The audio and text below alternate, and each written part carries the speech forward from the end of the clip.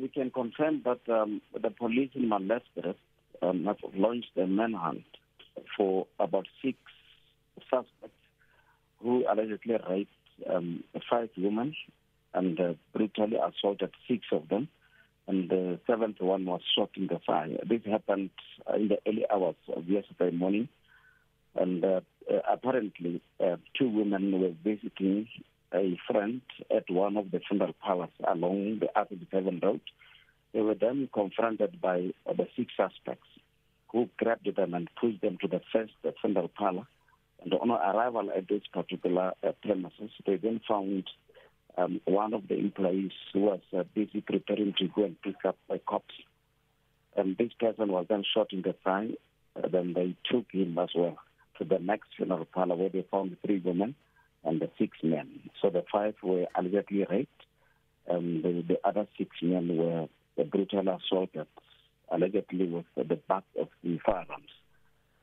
They were discovered by one of the workers who then called the police. And on arrival at the scene, the police found the victims lying on the ground and others were seated on different chairs. So we then immediately commenced with the investigation. The Provincial Commissioner, Lieutenant General Thembi Kgathebe, has already assembled a team of investigators to probe this particular incident. Brigadier, in terms of what was stolen, can you just give us an update on that, please? Yes, because the incident happened during a business robbery. The victims were robbed of their cell phones and other belongings, and we understand the money was also taken from the safe at the second funeral parlor. Are there any leads or potential suspects that the police are trying to track at this particular point, Brigadier? Well, our investigations are still unfolding. We have since made an appeal to anyone with information to please come forward. And the person to contact is Lieutenant Colonel Letlhagane Mamadisa. He can be found on 079-894-5482 or our crime stop number 08600-10111.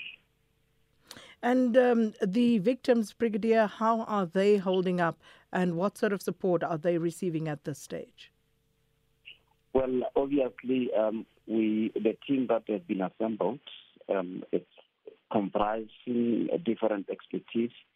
They are still hospitalized. We will be able to take statements when they recuperate, but they are still in hospital.